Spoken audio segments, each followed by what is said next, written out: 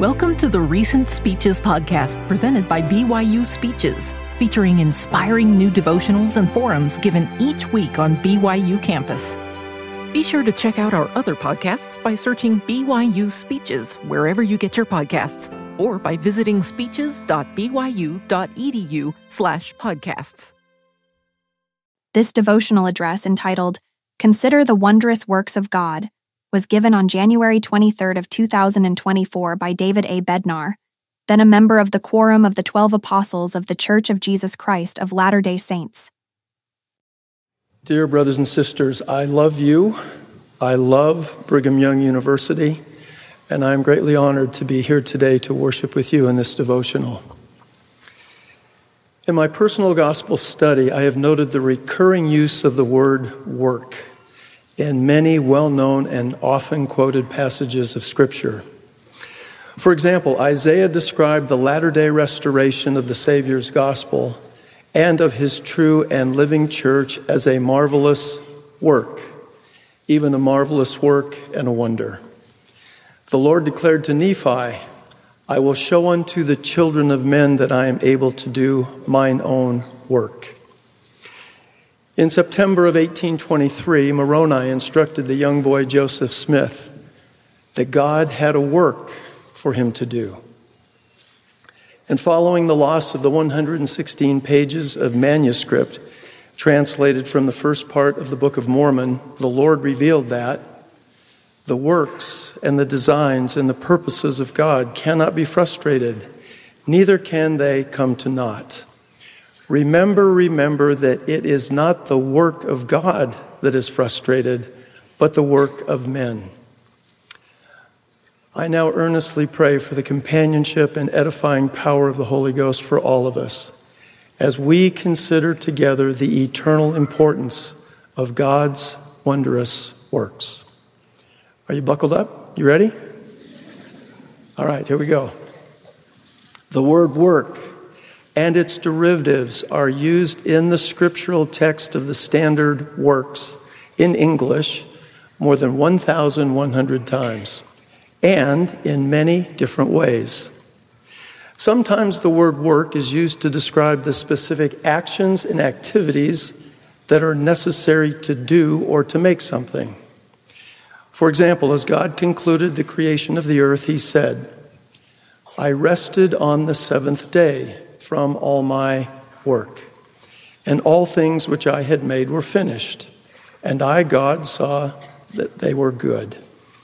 And I, God, blessed the seventh day and sanctified it, because that in it I had rested from all my work, which I, God, had created and made. Likewise, Nephi received heavenly instruction about how he should work the timbers of the ship, to construct the vessels that would carry Lehi's family and his fellow travelers across the ocean to the promised land. Other times, the word work refers to God's overarching purpose or to a result or goal to be accomplished. For example, missionaries are called to the work according to their desires and qualifications. And the Lord instructed Hiram Smith to keep my commandments and assist to bring forth my work according to my commandments, and you shall be blessed. Perhaps the most familiar scripture that focuses upon the importance of work in God's plan for his children is found in Moses chapter 1, verse 39. This verse clearly and concisely describes the overarching purpose of the eternal Father. For behold, this is my work and my glory, to bring to pass the immortality and eternal life of man. A companion scripture found in the Doctrine and Covenants describes with equal clarity and conciseness our primary work as the sons and daughters of the Father. Behold, this is your work, to keep my commandments, yea, with all your might, mind, and strength. Thus, God's work is focused upon the progression and exaltation of his children. Our work as God's sons and daughters is to love him and keep his commandments. Now, we initially may think of God's work and works as the wonders of eternity and worlds without number that he has created. Yet, every facet of God's work is designed to develop and bless his sons and daughters. Truly, the worth of souls is great in the sight of God. Elder Dieter F. Uchtdorf explained, "And while we may look at the vast expanse of the universe and say, what is man in comparison to the glory of creation? God himself said, we are the reason he created the universe." In other words, the vast expanse of eternity, the glories and mysteries of infinite space and time, are all built for the benefit of ordinary mortals like you and me. Our Heavenly Father created the universe that we might reach our potential as his sons and daughters. This is the paradox of man. Compared to God, man is nothing, yet we are everything to God. We have the incomprehensible promise of exaltation, worlds without end within our grasp, and it is God's great desire to help us reach it. Importantly, as we learn about and become anxiously engaged in God's holy work, then you and I ultimately become the works of his work. We become the results of God's work as we strive with his help to fulfill our eternal destiny. Let me explain what I mean by the phrase, we become the works of his work. As disciples and members of the Lord's restored church, you and I are called to the work. And in different seasons of our lives, we fulfill various purposes and responsibilities. Through the power of God's grace and mercy, every act of selfless service that we render helps us become more acquainted with the Master whom we represent and draws us closer to him. President Ezra Taft Benson taught, "Ours is a gospel of work, purposeful, unselfish, and rendered in the spirit of the true love of Christ. Only thus may we grow in godly attributes. Only thus may we become worthy instruments in the hands of the Lord." Work is love made manifest. Doing God's holy work by the power of his Spirit changes our hearts and minds in remarkable ways. We acknowledge Jesus Christ as our Savior and Redeemer and become converted unto him, and then have no more disposition to do evil but to do good continually. Our devotion to the Lord and his eternal purposes deepens. We are transformed, born again, and changed from our carnal and fallen state to a state of righteousness, being redeemed of God. Our spiritual rebirth and progress along the covenant path enable us to become sanctified as new creatures in Christ. Ultimately, then, we become the works or the results of God's work. Our progress is his work. And as we each labor in mortality to accomplish God's purposes, we are proved, polished, and prepared for eternal blessings. We literally are the wondrous works of God's work, the very reason for his eternal plan and for the infinite and eternal atoning sacrifice of his only begotten Son. Now, the use of the word work to denote action, to do or make something, does not enjoy a universally positive reputation. Adam, as he was driven out of the Garden of Eden, was introduced to and instructed about aspects of the work he would perform throughout his life. "In the sweat of thy face shalt thou eat bread, till thou return unto the ground." Therefore the Lord God sent him forth from the Garden of Eden to till the ground from whence he was taken. Because of the stark contrast between the beautiful and lush Garden of Eden and the lone and dreary world into which Adam and Eve were driven, We may tend to perceive work as unpleasant or compulsory drudgery, toil, and labor. However, our understanding of the Father's plan of happiness helps us to recognize that work is a necessity for spiritual progress. As sons and daughters of God, each of us has a divine nature and destiny and has inherited spiritual capacities from Him. Our Heavenly Father and His beloved Son are creators, and they have entrusted to us in mortality portions of their creative powers. Our particular ability to work and create is significant spiritually, precisely because it is central to the Father's plan and constitutes one of the ultimate expressions of our divine potential.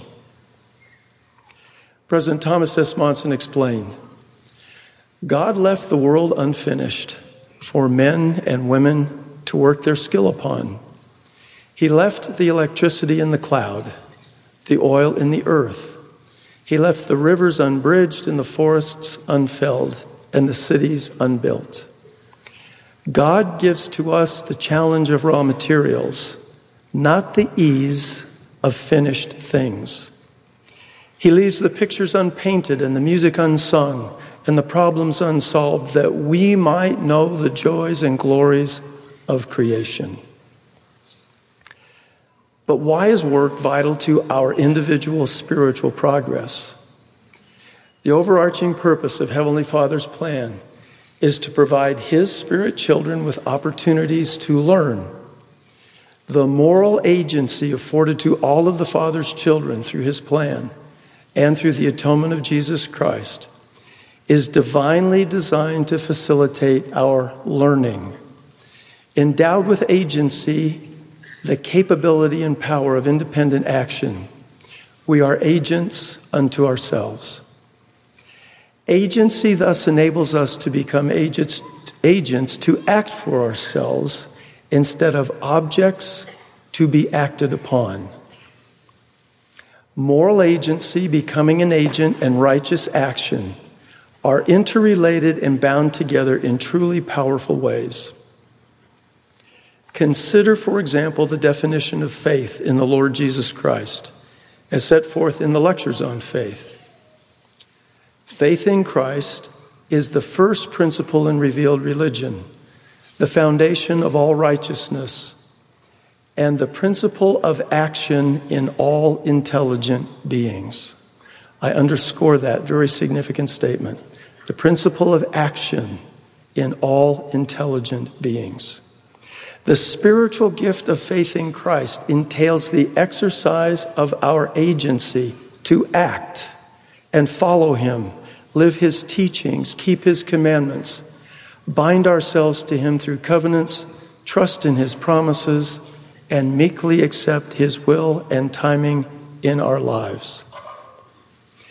Acting in accordance with the doctrine and correct principles the Redeemer proclaimed is essential because faith without works is dead. We are to be doers of the word and not hearers only, that every man may act in doctrine and principle pertaining to futurity, according to the moral agency which God has given unto him. We also learn in the lectures on faith that faith is not only the principle of action, but of power, also whether in heaven or on earth. Faith in Christ always leads to righteous action, which increases our spiritual capacity and power. Therefore, faithful disciples of Christ are workers, anxiously engaged in a good cause, and doing many things of their own free will, and bringing to pass much righteousness. For the power is in them, wherein they are agents unto themselves. Brothers and sisters, we become the works of God by faithfully doing God's work. Devoted disciples consistently and conscientiously, according to their individual abilities and circumstances, act as agents to do or make something in both the temporal and spiritual aspects of their lives and in their service to others. Understanding that faith in the Savior is a principle of action and of power suggests an ongoing pattern of spiritual work that is a fundamental expression of reliance upon and trust in Him, and a source of learning and growth. For these important reasons, work is essential for our spiritual progression. Inaction negates the gift and blessing of moral agency. It is the antithesis of faith. Idleness, laziness, slothfulness, fear, apathy, and procrastination are the opposites of true faith in the Savior.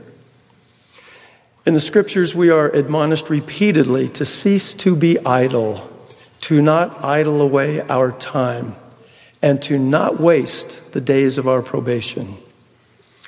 If we are to learn what we need to learn and become what God intends for us to become, then we need to press forward rather than just sit and wait for something to happen. Work both develops and reveals the firmness of our spiritual purpose. Mormon admonished, "Let us labor diligently, for we have a labor to perform whilst in this tabernacle of clay, that we may conquer the enemy of all righteousness and rest our souls in the kingdom of God." Becoming God's works by being anxiously engaged in His work helps us to acknowledge and appreciate our dependence upon Him in and for all things. Our limited mortal capacity is completely insufficient to ever realize our eternal possibilities. We need and depend upon the grace, strength, inspiration, and means that only the Lord can provide. This is another reason work is essential to our spiritual growth and development. President Lorenzo Snow explained, "In and of ourselves, we cannot possibly comply with all the commandments that God has given unto us.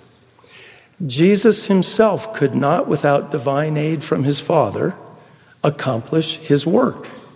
And we, if it was necessary for Him, our Lord, to have divine assistance, will find it all the more important to receive His assistance. And in every circumstance and condition surrounding the Latter-day Saints, while in the performance of their duties, they are entitled to supernatural aid from the Holy Spirit to help in the various conditions surrounding them and in the duties that they are required to perform. For example, a farmer may recognize God's gracious gifts in the light, water, air, and soil as seeds are planted and crops are cultivated and harvested.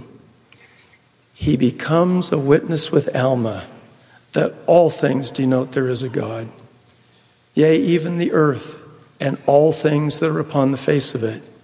Yea, and its motion, yea, and also all the planets which move in their regular form do witness that there is a supreme creator."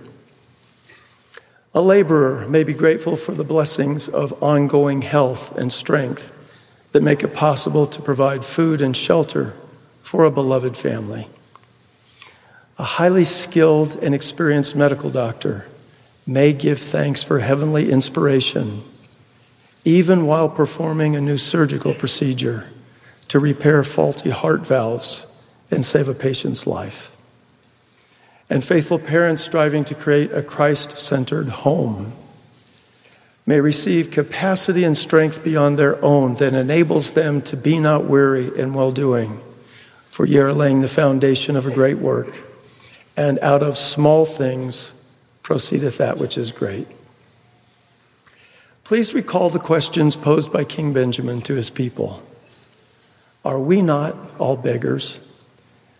Do we not all depend upon the same being, even God, for all the substance which we have, for both food and raiment, and for gold and for silver, and for all the riches which we have of every kind.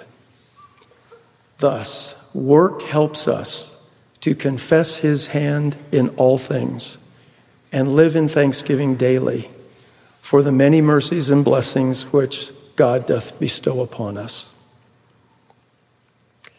As president of the Quorum of the 12 Apostles, President Boyd K. Packer often asked the following question during our deliberations and discussions: therefore, what?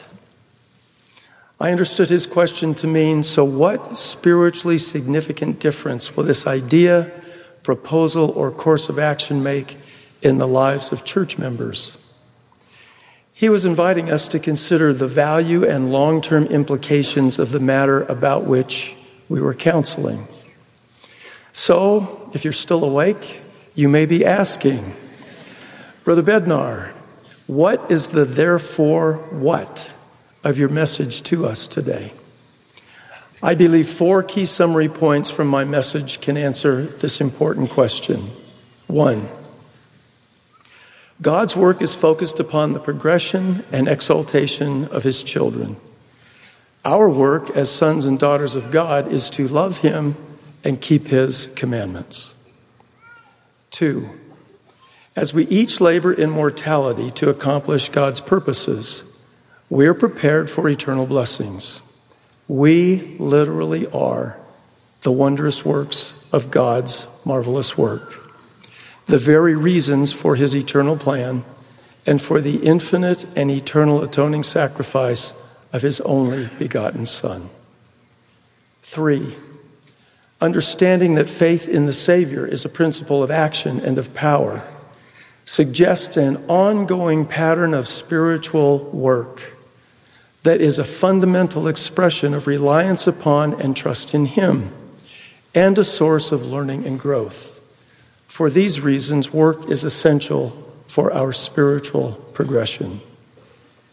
And 4, becoming God's works by being anxiously engaged in his work helps us to acknowledge and appreciate our dependence upon him in and for all things. Our limited mortal capacity is completely insufficient to ever realize our eternal possibilities. We need and depend upon the grace, strength, inspiration, and means that only the Lord can provide. This is another reason work is essential to our spiritual growth and development. As the Lord declared, keep my commandments and assist to bring forth my work according to my commandments, and you shall be blessed. As I began my message today, I referenced Isaiah's prophecies that the Lord would do a marvelous work and a wonder among the children of men in the latter days. I believe this great prophet's promise operates at both a dispensational and at an individual level. Truly, the restoration of the gospel of Jesus Christ, the reestablishment of the Savior's church with his doctrine, priesthood authority, and sacred covenants and ordinances, and the ushering in of the dispensation of the fullness of times is the latter-day marvelous work and a wonder foretold by Isaiah. And you and I are blessed to live in such a special season of this distinctive dispensation. This marvelous work and a wonder of the latter days is spreading across the earth and enables you and me individually to become the works of God's work, even the results of his loving labor and divine direction. The holy work in which we are engaged stretches, strengthens, enlightens, transforms, and purifies us. Behold, now are we the sons and daughters of God, and it doth not yet appear what we shall be. But we know that when he shall appear, we shall be like him, for we shall see him as he is. All of us have a work to do. For of him and her unto whom much is given, much is required. As you strive to learn the gospel of Jesus Christ and perform the work you have to do, I specifically exhort you to be wise in your use of contemporary technological tools. Innovations such as artificial intelligence have the potential to both assist you in receiving magnificent blessings and to diminish and suffocate your moral agency. Please do not allow the supposed accuracy, speed, and ease of modern technologies to entice you to avoid or circumvent the righteous work that invites into your life the blessings you will need. My beloved brothers and sisters, there are no spiritual shortcuts or quick fixes. Always remember that ongoing conversion unto the Lord requires focused and sustained work. We must strive to become agents who exercise faith in the Savior and act, and shun becoming objects that merely are acted upon. Becoming a devoted disciple requires focused and sustained work. We must strive to become agents who exercise faith in the Savior and act, and shun becoming objects that merely are acted upon. Personal revelation requires focused and sustained work. We must strive to become agents who exercise faith in the Savior and act, and shun becoming objects that merely are acted upon. Seeking appropriately for the gifts of the Spirit requires focused and sustained work. We must strive to become agents who exercise faith in the Savior and act, and shun becoming objects that merely are acted upon. Now, to be clear, we do not earn or qualify for God's blessings solely by or through our individual works. God's will and timing determine how and when we receive His tender mercies. But we have the obligation to work as we become the works of God. Please prayerfully consider the wondrous works of God. I invite you to study, ponder, and apply in your life the magnificent exhortation by the prophet Joseph Smith. Shall we not go on in so great a cause? Go forward and not backward. Courage and on to the victory. Let your hearts rejoice and be exceedingly glad. As you respond in faith to this invitation, I promise that by the power of the Holy Ghost, you will be blessed with eyes to see, ears to hear, and a heart to understand your place in and roles as the wondrous works of God in this latter day marvelous work and a wonder. I joyfully witness that God, the Eternal Father, is our Father. He is the author of the plan of happiness, and I witness He lives. I also witness that Jesus Christ is the only begotten and beloved Son of the Eternal Father. He is our Savior and Redeemer, and I witness He lives. I testify He is risen, and I witness that the Father and the Son appeared to and instructed Joseph Smith, thus initiating the marvelous work and a wonder of the restoration of the Savior's gospel. I bear my sure witness of the truthfulness of these things and express my abiding love for all of you. In the sacred name of the Lord Jesus Christ. Amen. You've been listening to the Recent Speeches podcast presented by BYU Speeches.